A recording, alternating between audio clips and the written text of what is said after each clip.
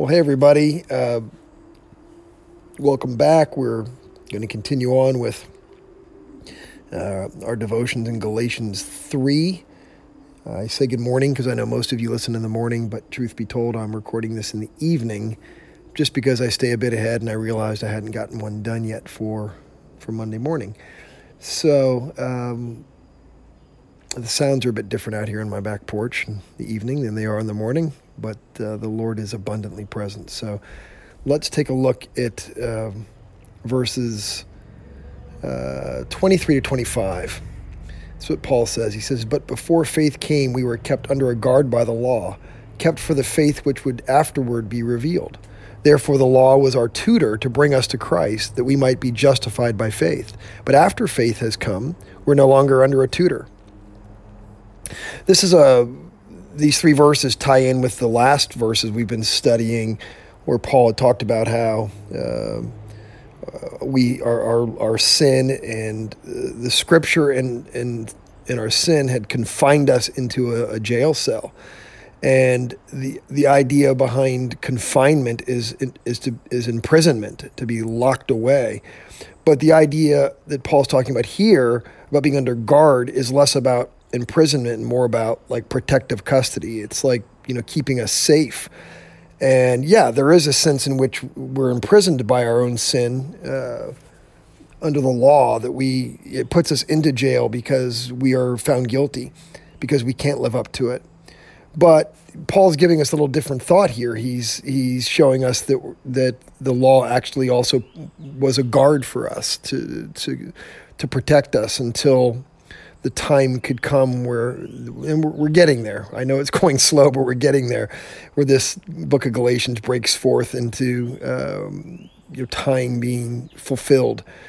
And so the question is how? How does the law protect us? And really, the idea here is that it protects us by showing us the heart of God. It protects us by showing us the best way to live, and showing us what we should say no to and what we should say yes to.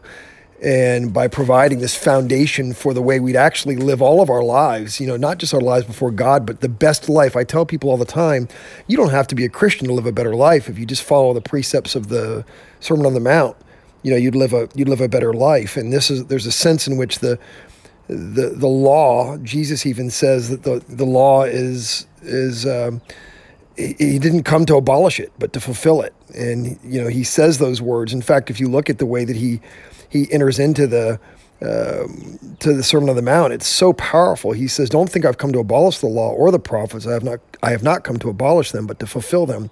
For truly I tell you, until heaven and earth disappear, not even the smallest letter, not the least stroke of a pen will by any means disappear from the law until everything is accomplished. Therefore, anyone who sets aside one of these, the least of these commands, and teaches others accordingly will be called the least in the kingdom of heaven. But whoever practices and teaches these commands will be called great in the kingdom of heaven. For I tell you that unless your righteousness surpasses that of the Pharisees and the teachers of the law, you will certainly not enter the kingdom of heaven." I mean, what a standard. He's telling us not only is the law, a standard of life, that the teachers of the law, that our righteousness has to go beyond theirs.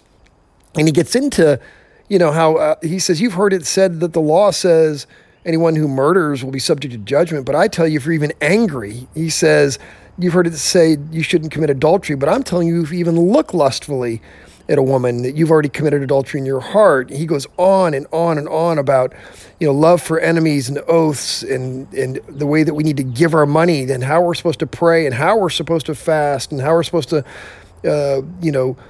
store up our treasures in heaven, and how we're not supposed to worry and how we're not supposed to judge others. And it's so intense. And when he gets to the end of this, it says the people were amazed because he taught as one who had authority and not as their teachers, that Jesus was able to bring something deeply authoritative when he opens up the law for them. And so the law was never intended to, Jesus says it's not to be abolished. It's intended to serve this deep purpose for us, to bring us to Jesus. I mean, that's the real point of the law, is to bring us to Jesus. And if someone doesn't present the law in a manner that brings people to faith in Jesus, they aren't presenting it properly. And I think that's what Paul's getting at, is that the way Jesus presented the law was to show people that they couldn't fulfill it, and they needed to look beyond the law, or not beyond the law, but beyond law keeping, to find righteousness that was greater than the scribes and the Pharisees, that they had to look beyond their ability to fulfill it. They had to look to this waymaker, this lawgiver, to actually fulfill the law on their behalf by faith. And so after faith had come, we no longer needed a tutor.